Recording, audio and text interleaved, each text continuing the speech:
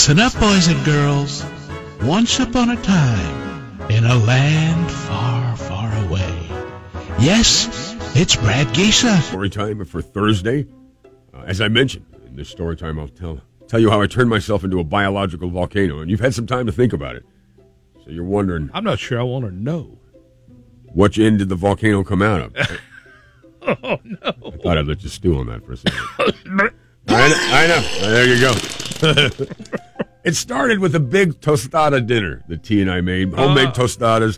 And used some black beans, refried black beans, and a lot of meat, a lot of cheese. And it's my policy, my habit of really loading it down with taco sauce. And not the super crazy hot, but mild hot. You know, I'm not in the habanero, but I'll do the jalapenos. It's jalapeno hot, but it's completely covered. And I eat these magnificent tostadas. I had about 5. And they were great, and I was full.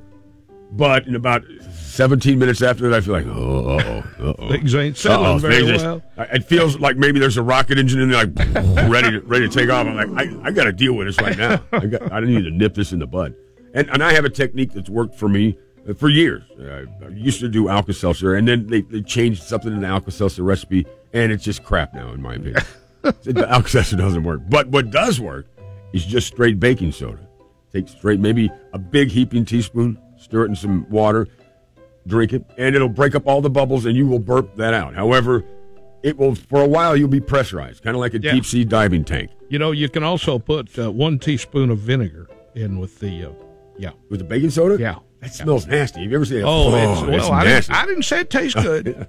You could do it. It's not something you want to drink every day. It's not going to help your stomach, but you could do it. No, it does help your stomach. It does.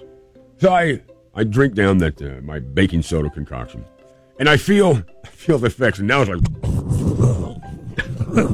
my stomach is really not happy. Rolling. But I could feel movement. I could feel like, all right, something's, I don't know what it is, but there's going to be either a long burp, but there's an event on the horizon.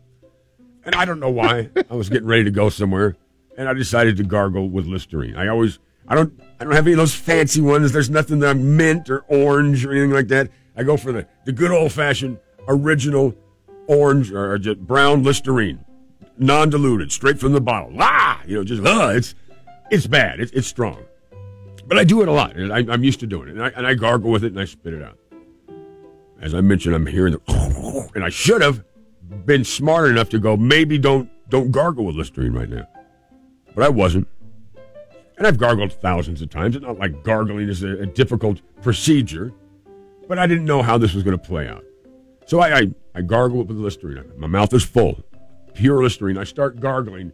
And it's at that moment that my stomach and everything in there decides launch. Hits the launch button. And at that same moment, for whatever reason, I couldn't control myself. I swallow the mouthful of Listerine. So as the stuff decides it's coming up, I swallow a mouthful of hardcore, undiluted Listerine. And they meet right in the middle of my esophagus. And I make this sound.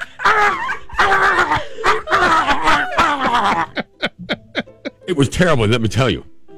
It shot out everywhere. You would have thought that I had killed someone when T came in and saw the mirror in the bathroom. Look what you've done! I almost died. Why? So you don't care. It was awful. You made a mess. It was awful.